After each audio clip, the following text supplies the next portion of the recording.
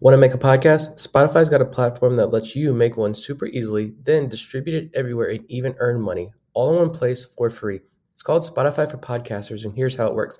Spotify for Podcasters lets you record and edit podcasts right from your phone or computer, so no matter what your setup is like, you can start creating today. Then you can distribute your podcast to Spotify and everywhere else podcasts are heard. Video podcasts are also available on Spotify. With Spotify for Podcasters, you can earn money in a variety of ways, including ads and podcast subscriptions. And best of all, it's totally free with no catch. Ever since we discovered Spotify for Podcasters, we feel like having options like video podcasts and Q&A lets us be more creative on another level. I highly recommend you give it a try. Download the Spotify for Podcasters app or go to www.spotify.com/podcasters to get started. Hello, and thank you for listening to this week's Major League Mailbag. I am your host, Bob Phelan, and wow, the Orioles are off to a great start to start the second half. They sweep the Miami Marlins this past weekend, and improve their record to 57-35, 22 games over 500, just one game behind Tampa Bay for first place in the division, and they've won 8 games in a row. Colton Cowser, they haven't lost a game since he was promoted 8 games ago. So it has been a lot of fun recently after a very tough stretch that preceded this, where people were starting to worry a little bit. Now the Orioles are the highest they've been over 500 all season. Got a tough stretch coming up the rest of this month, especially this week, as I will preview, thanks to David Adams' question, as usual, later in this episode with the Dodgers and the Rays. But hey, this is a great team, and they've been playing good teams and winning regardless, so we can only worry about ourselves. I think our playoff odds are over 80% now, and that's saying something when it comes from Fangraphs and the like, considering I think it never got higher than 8% last year, despite how good we ended up being towards the end of the season.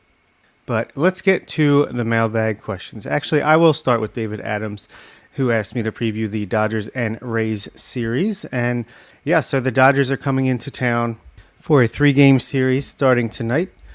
Hopefully the travel from the West Coast to the East Coast is still bothering them. I know they were in New York over the weekend, so unfortunately they're probably acclimated by now, but jet lag, maybe it hasn't worn off. They are an incredibly good team. Their record sits at 53-39, second best record in the National League. Their roster is stacked. The pitching, these are the pitchers on their injured list: Walker Buehler, Clayton Kershaw, Dustin May, Ryan Pepiot, Noah Syndergaard. All these guys are hurt. Doesn't matter. They still have a 5-man rotation of Julio Urias, Tony Gonsolin, Bobby Miller, Emmett Sheehan, and Michael Grove. The farm system is helping them tremendously, because even though they've been good for a very long time, they still have one of the best farm systems in baseball, which is where the Orioles want to be eventually as well. But tonight it will be Emmett Sheehan, a rookie who's 2-0 with a 4.36 ERA, got really good stuff, against Grayson Rodriguez, who will be making his return to the Orioles. He is 2-2 with a 7.35 ERA, but he has been very good in AAA since being demoted. Hopefully whatever he was working on translates back to the major leagues for some success. It would be nice to have him during the stretch run, despite the Orioles starting pitching has been really good the past few weeks, but you can never have enough pitching, and you especially can never have enough high-end pitching in the playoffs. Tomorrow night, it will be Michael Grove. He's 1-2 with a 6.89, but again, he's got really good stuff. So the numbers, don't be surprised if he comes out and shoves, because he's got good stuff. So he's a guy that's trying to figure it out. But he'll be going up against Tyler Wells, on argument to be the Orioles' ace. He's 7-4 with a 3.18 ERA. And then a Wednesday matinee features Julio Urias, who's 7-5 with a 4.35 ERA, against Dean Kramer, who's 10-4 with a 4.59 ERA. Even if you want to give the Orioles a slight edge in the starting pitching for this series, I would think you have to give the edge to the bullpens to the Dodgers, especially middle relief. Obviously, Felix Bautista, Ynier Cano, and Danny Kalum are a pretty good back three for the O's, but we know we sag in the middle a bit there until some improvements are made, whether it's internally or through trades. Our old friend Evan Phillips is the Dodgers closer, who we knew he had the potential to figure it out. That's why he stuck around here as long as he did. And then that's why Tampa Bay went after him. And he ended up with the Dodgers, and everything worked out. They have Brusdar Graterol, Caleb Ferguson, Yency Almonte, Phil Bickford, Alex Vesia, Ryan Brazier, and Nick Robertson rounding things out. I mean, no huge names, but I have to imagine they can mix and match at least as good as the Orioles. And their lineup is maybe not quite as fearsome as it has been the past couple of years, but still, you got Mookie Betts leading off, Freddie Freeman behind him, Will Smith at catcher, Max Muncy, J.D. Martinez, David Peralta, Jason Hayward, James Outman, another good rookie, and Miguel Rojas, with Austin Barnes, Chris Taylor, Jake Marisnick, and Yanni Hernandez on the bench. So it'll be a tough series. Would love to take 2 out of 3, but even if you can just win one of those games, I feel like that's not the worst situation in the world. But we are on an 8-game winning streak, so it is nice to get greedy. And then we have a 4-game series in Tampa Bay, which that is the way more important series, I would think, because the Rays are on a bit of a losing streak. They've lost 7 of their last 10 games to allow the Orioles to come up right behind them. And after their incredible start to the season, the Orioles have played better. So we've played them before this year. We've beaten them before this year. We know what they bring, but let's go over it once more. You're going to have to face a Shane McClanahan, Tyler Glasnow, Taj Bradley, Zach Eflin. You know, they have really good pitching. Again, despite having Shane Baz, Drew Rasmussen, Jeffrey Springs, Josh Fleming all on the injured list. They do have a great bullpen. Pete Fairbanks, Jason Adam, Colin Poche, Jake Diekman, Robert Stevenson, Kevin Kelly, Sean Armstrong. Old friend continues to stick around. Yanni Chirinos in there. And I feel like their lineup is slipping a bit, but they're still super talented with Brandon Lowe at second base, Wander Franco at shortstop, Randy Arozarena, Luke Raley, Josh Lowe, Isaac Paredes, Jonathan Aranda, Jose Siri, Christian Bethencourt. And they have Manuel Margot, Harold Ramirez, Taylor Walls, Francisco Mejia on the bench. So another incredibly tough series. A split would at least keep things copacetic as we head into the final 2 months of the season. But you win 3 out of 4, or God forbid, sweep them in a 4-game series, then all of a sudden you're looking at the first place Baltimore Orioles. So big week coming up in the Orioles season. On a completely different note, David Adams also would like to know, will the first On the Verge international meetup be in Brazil or Wales? And between those two, I mean, I've never left the country. I've never flown internationally. Brazil seems a lot of fun, but, you know, got to go back towards the homeland as an Irishman, and maybe we'll go up to Wales. I don't know. I'll go anywhere. If you guys want us to go wherever, I'm up for it, so sign me up. Speaking of meetups, we might have a potential end-of-season live show coming up like we did last year, so stay tuned for more details on that. Would love to see you guys out there. David would like, different David, I just realized, would like to know if Jackson Holliday has a great second half with Bowie and a good spring, what are the chances he makes the opening day roster? And this is interesting timing because last night in our WhatsApp group, we were having a lively conversation about the possibility of that because I said I kind of expect him to break camp with the team next year. And my thinking behind that is not just like blind faith optimism. It's just that he's already at Double-A and batting 500. And I know it's only been like 3 or 4 games, but batting 500 in Double-A, had his first extra base hit yesterday. He's 19 years old. He'll probably play the rest of this season in Double-A until the last week when I would imagine he goes up to Triple-A for the final week of their season and the playoffs. So you're going to have a 19-year-old who is going to have played at all 4 stops of the minor leagues full season ball this year, was in Major League Spring Training less than a year after being drafted out of high school. Number 1 prospect in baseball, especially by the time next spring rolls around. It should be pretty unanimous. That's a guy who could win the Rookie of the Year if he starts the season on the Orioles roster. And we know teams prioritize these extra picks. It was more of an incentive, it seems like, than I imagined when the new changes were first announced to get these guys on opening day rosters. We saw it last year with Gunnar Henderson coming up in September and managed specifically to not lose his Rookie of the Year eligibility for this season, and he's making a run at it. We also had Grayson Rodriguez, so there was 2 shots the Orioles had at the Rookie of the Year. Obviously didn't work out with Grayson, but remember, just because he didn't start the year on the roster, he came up soon enough that he got credit for the entire year's worth. Turns out he gets demoted later in the season anyway, and will preserve that extra year. But he does count as a guy that was eligible for that award. I think we'll have 2 of them again next year. I think Heston Kjerstad will be up in September or late August. I think he's going to be the Gunnar Henderson of this year. And I think he will be Rookie of the Year eligible and make the team out of spring training next year. And I think Jackson Holliday has a real chance. If he, like David says, this is assuming he continues to be really good for Bowie and ends the year in AAA, has a great spring training, works over the offseason on, getting a little bit stronger, hitting a little more harder contact, less ground balls, then what's the worst that could happen? He could be another Gunnar Henderson where his plate discipline and swing decisions are so good.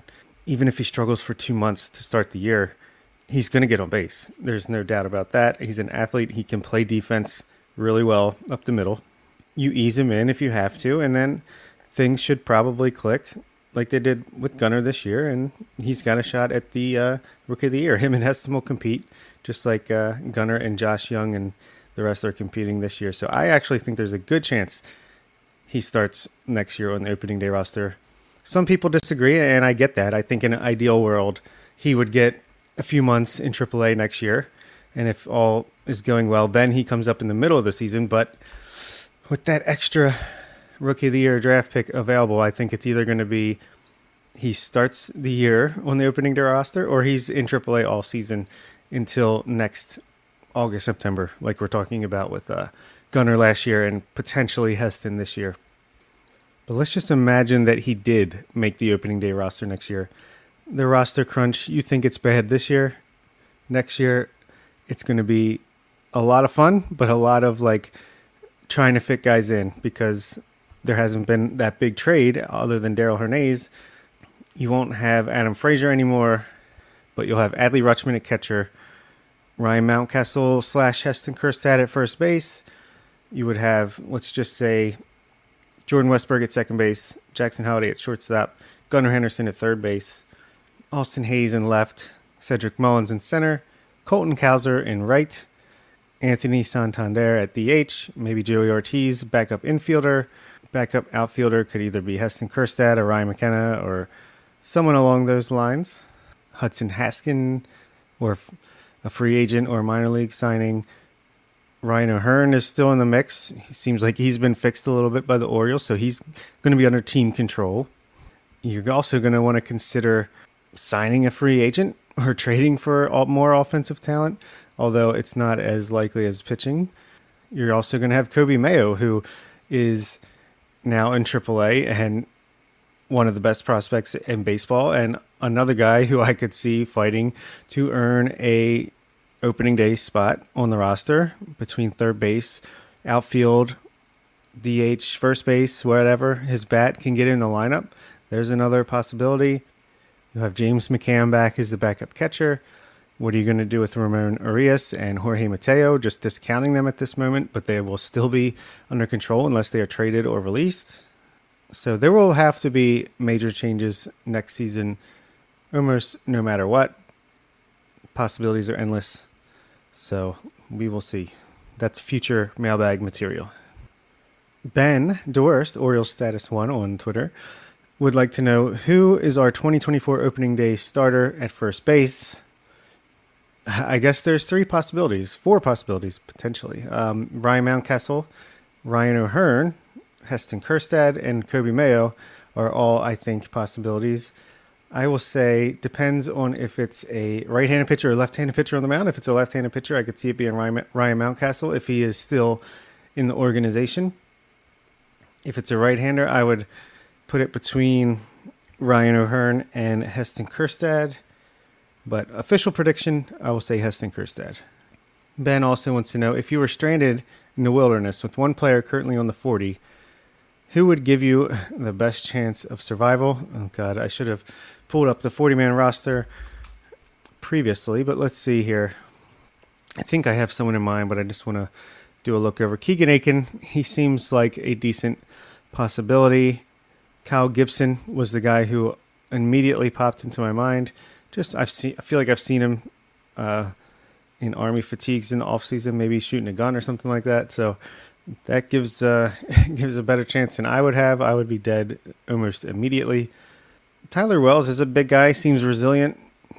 I don't know if he has any outdoors skills, but Jordan Westberg is a pretty serious guy. Seems like he's all about business, taking care of business. So I feel like he would at least take it seriously. But give me Kyle Gibson in this scenario, and I'll pray that he can get us through alive, because I will certainly not be contributing to that very much. Ben also would like to know, is Anthony Santander a lock for the Orioles Hall of Fame?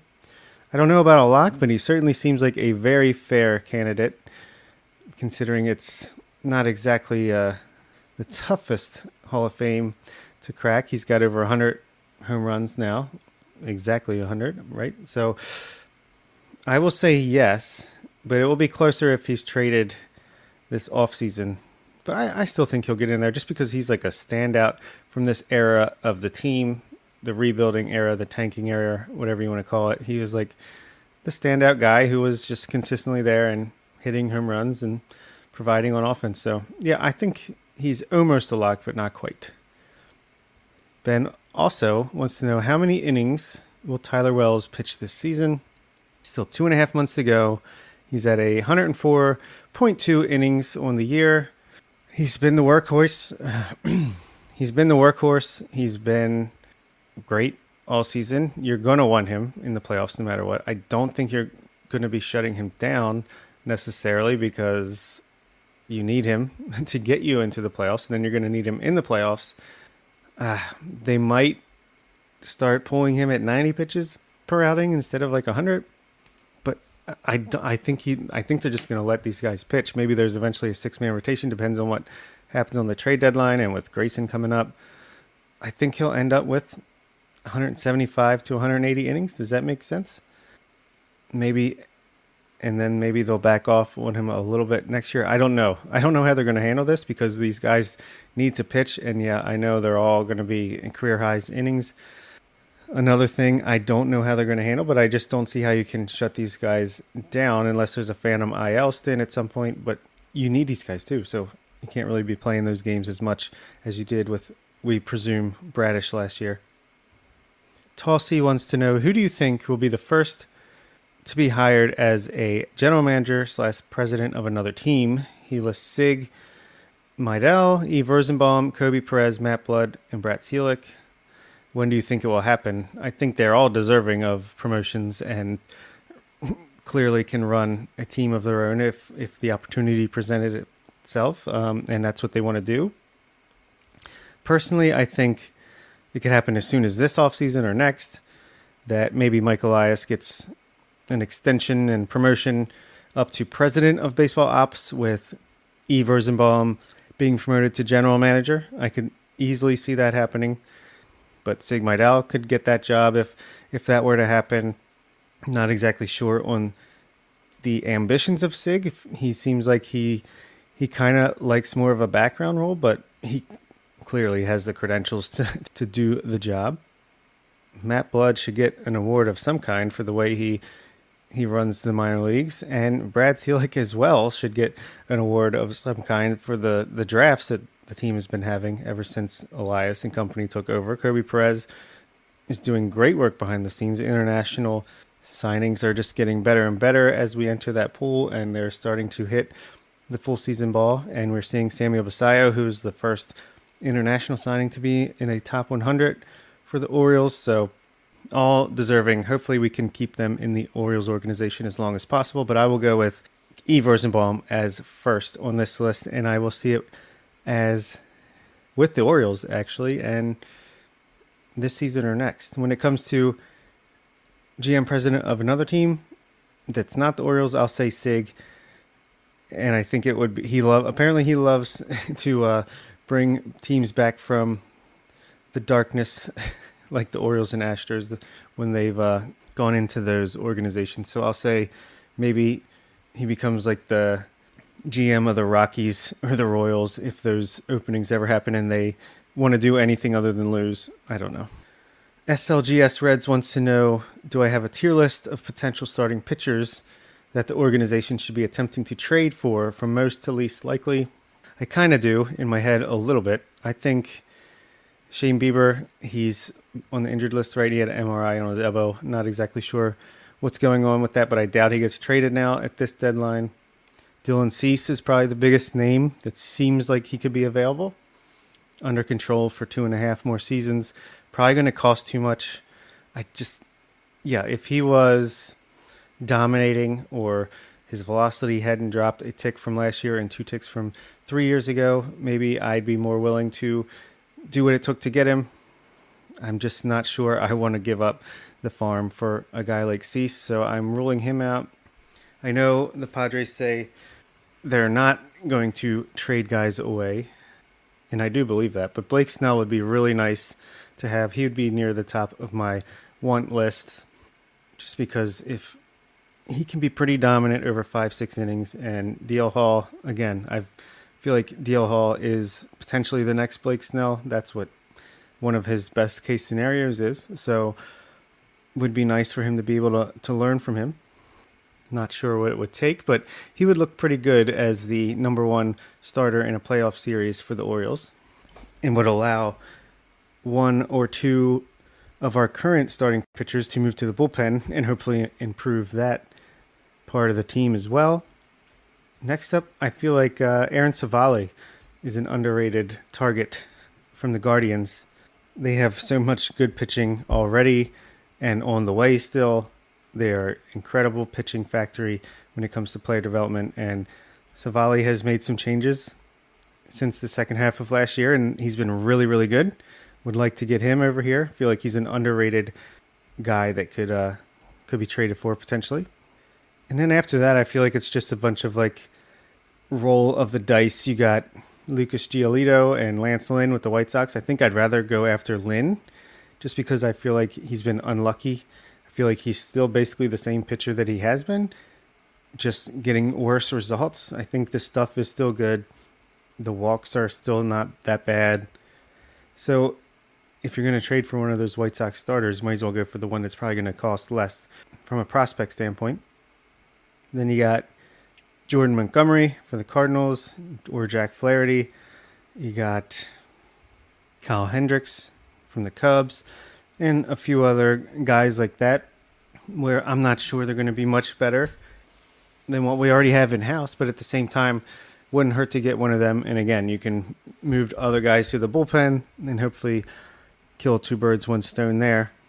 It'll be interesting to see what the Orioles do over the next couple weeks. The last question I have is from Vivek, who says, propose a small deadline deal that could be realistic. Well, I'm going to go over to the ever-popular Baseball Trade Values website and see what I can do. I want to get a relief pitcher over here to help the bullpen. I'm going to target Foley from the Tigers, who's 27, and according to this website, he has a value of 19.9. So let's see what that would take from the Orioles' standpoint. I mean, how realistic would it be if one of Jorge Mateo or Ramon Urias were in that deal?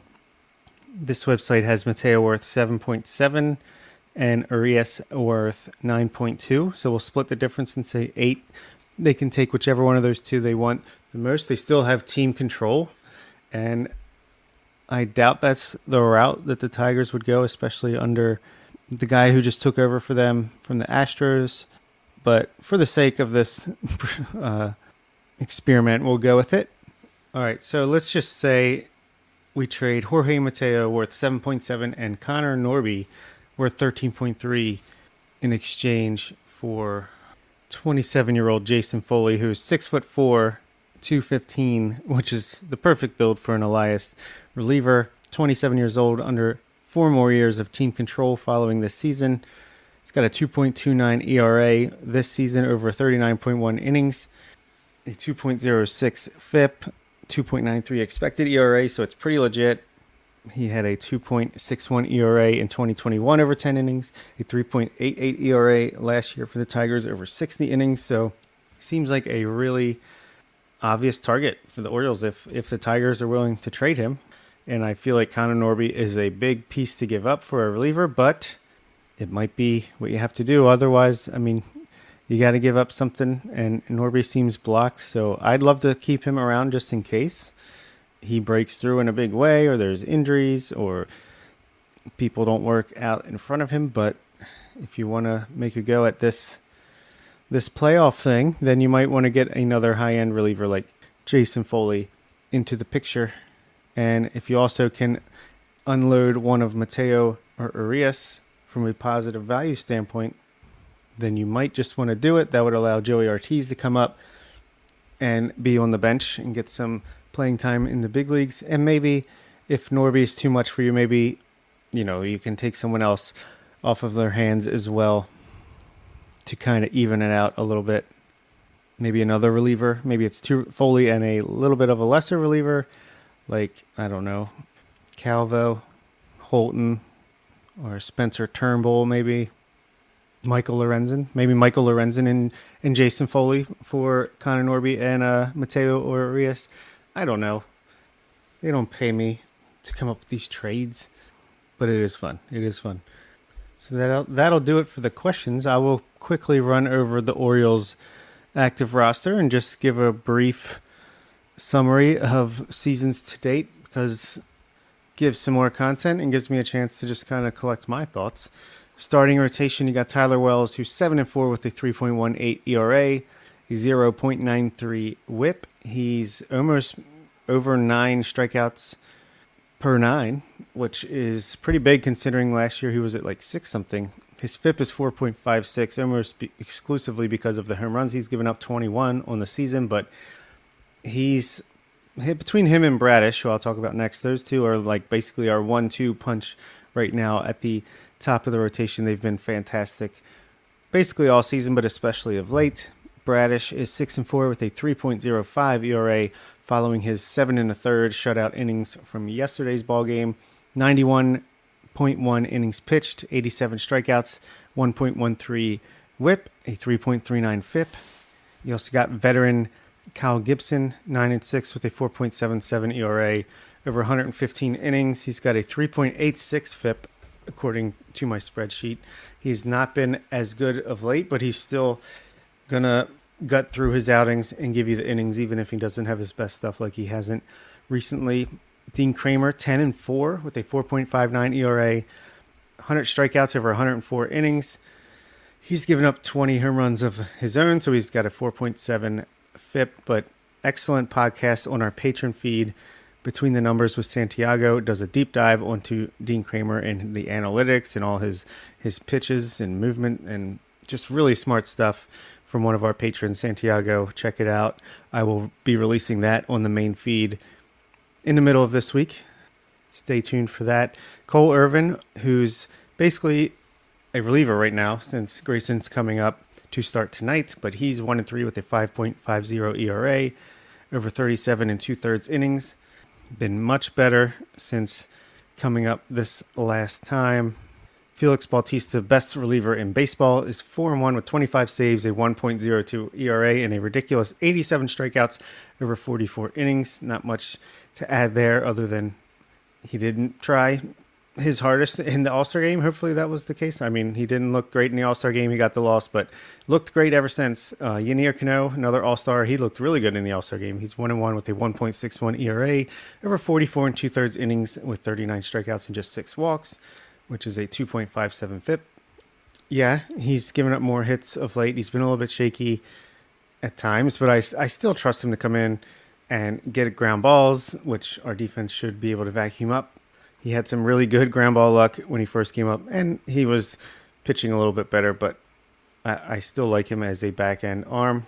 Danny Colomé, 2-1, got his first save, even if he gave up a run over 2/3 of an inning yesterday, to raise his ERA to 2.90 over 31 innings, but really like him. He's another guy I trust at the back end of a bullpen left-handed arm there. Brian Baker, always interesting with Brian Baker, but he's got a 3.52 ERA over 38 and a third innings. Him and Mike Bauman, who's 6-0 with a 3.92 ERA. Those guys are like hit or miss. Yeah, they're either really good or really not, but at the end of the day, I think they're pretty solid guys. Nick Vespi, 4.05 ERA over his 4 appearances, 6 and 2/3 innings. Like having him around. Don't think he pitched this weekend, so should still be available for the Dodgers series. Hopefully he doesn't get sent back down. Edward Bizardo, he's probably going to get sent back down today or very soon. He gave up 3 runs, almost blew the game yesterday. Got a 15.45 ERA. I like him as a relief prospect, but man, you got to get it done at the major league level or you're going to be sent back down or DFA'd because, stuff doesn't matter quite as much as results at the major league level. So him and Reed Garrett, who are guys that were promising, so far the results have not been quite there. On the hitting side, one of these guys is going to have to go for a pitcher, maybe as soon as today, because we got 14 position players and 12 pitchers, and we know teams love to max out their pitchers at 13. Adley Rutschman sitting at 275 batting average with an 801 OPS, 15 doubles, 12 homers, 40 RBI. Finally has more strikeouts than walks on the season, but just steady Eddie at the top of the lineup. Anthony Santander, also batting 275. He's got an 847 OPS, 24 doubles, a triple, 17 home runs, 54 RBIs. He is the big run producer for the Orioles in the middle of the lineup, or top of the lineup. He's a streaky hitter, but when he's hot, and right now he's pretty hot. So congrats to him on 100 home runs and for proving me wrong that he did have another level to his game, and he has achieved that the past couple seasons. Starting center fielder in the All-Star game, Austin Hayes is batting 310 with an 840 OPS, 23 doubles, 2 triples, and 9 home runs. Again, I'm glad he's proven me wrong, staying healthy, staying productive on the field. Love to see it. Gunnar Henderson, in the midst of turning into a superstar like we all predicted, he's batting 245 with an 804 OPS, 12 doubles, 3 triples, and 14 home runs. He's got 5 stolen bases, 39 RBI. He's got his strikeout rate under 30% at 29.2. He's making really good plays in the field when he's not pegging cameramen in the head. Cedric Mullins, he came back from the injured list, didn't look quite himself, and then he turned it around. With one swing, it seemed like that double high off the wall before the All-Star break unlocked something in him, and he was performing really well, and then he injured his quad the other day and is day-to-day, hopefully nothing too serious. He's batting 259 with an 801 OPS, 16 doubles, 3 triples, 9 home run, 47 RBI, 14 stolen bases. Mountcastle is back up from the minors, but he's more of a bench player at this point. 230 batting average, 689 OPS. Adam Frazier, he's already got a career high in home runs with 12, first multi-homer game over the weekend. He's batting 240 with a 729 OPS, 7 steals, 12 stolen bases, 12 doubles, a triple, 44 RBI. Who would have thought he'd be a valuable fantasy player as well as a valuable veteran presence in the lineup? Ryan O'Hearn batting 303 with an 869 OPS, 10 doubles, 7 homers, 28 RBI. He's like second in baseball in hard hit percentage. So who says player development ends when a player is an established major leaguer, even if it was a poor one, with Ryan O'Hearn in the Royals. Ramon Arias batting 257 with a 717 OPS, 16 doubles, 4 home runs, 29 RBI. Aaron Hicks, he's been a little bit not as good as he came out of the gate scorching hot when the Orioles signed him, but he's batting 255 with the Orioles with an 837 OPS, 3 doubles, a triple, 6 home runs, 17 RBI. He's got a 15% walk rate and a 20% strikeout rate, so he's going to probably stick around for a little bit longer. Colton Cowser, he's only got 21 at-bats. He's batting 143 with a 357 on-base percentage, so very much like Gunnar Henderson in the first few months of the season. Doesn't have his first extra base hit yet, but has walked 5 times and only struck out 3 times. So far, Jordan Westberg's batting 250 with a 717 OPS. Came out of the gates pretty good, slumping a bit of late. He's only got 48 at-bats. We knew there was going to be an adjustment period. I'm actually surprised he's performed as well as he has to date. Jorge Mateo, .216 batting average, .615 OPS. He did have a 2 RBI triple and a misplayed ball in the outfield over the weekend, but I think his days are a little bit numbered right now. James McCann, 189 batting average with a 544 OPS, but he does provide some good backup defensive catcher, valuable player to have. You can never expect offense out of a backup catcher, but he does hit the ball hard, so there is room for improvement there as well. Okay, that will do it for me on this week's Major League Mailbag, and we'll be back tonight to talk to Joe Doyle and recap the Orioles draft from last week. So looking forward to that. As always, thank you for listening, and for all you patrons out there, thank you for your support. At Grainger, we're for the ones who specialize in saving the day, and for the ones who've mastered the art of keeping business moving. We offer industrial-grade supplies for every industry, with same-day pickup and next-day delivery on most orders, all backed by real people ready to help. So you can get the right answers and products right when you need them. Call, click Grainger.com, or just stop by. Grainger, for the ones who get it done.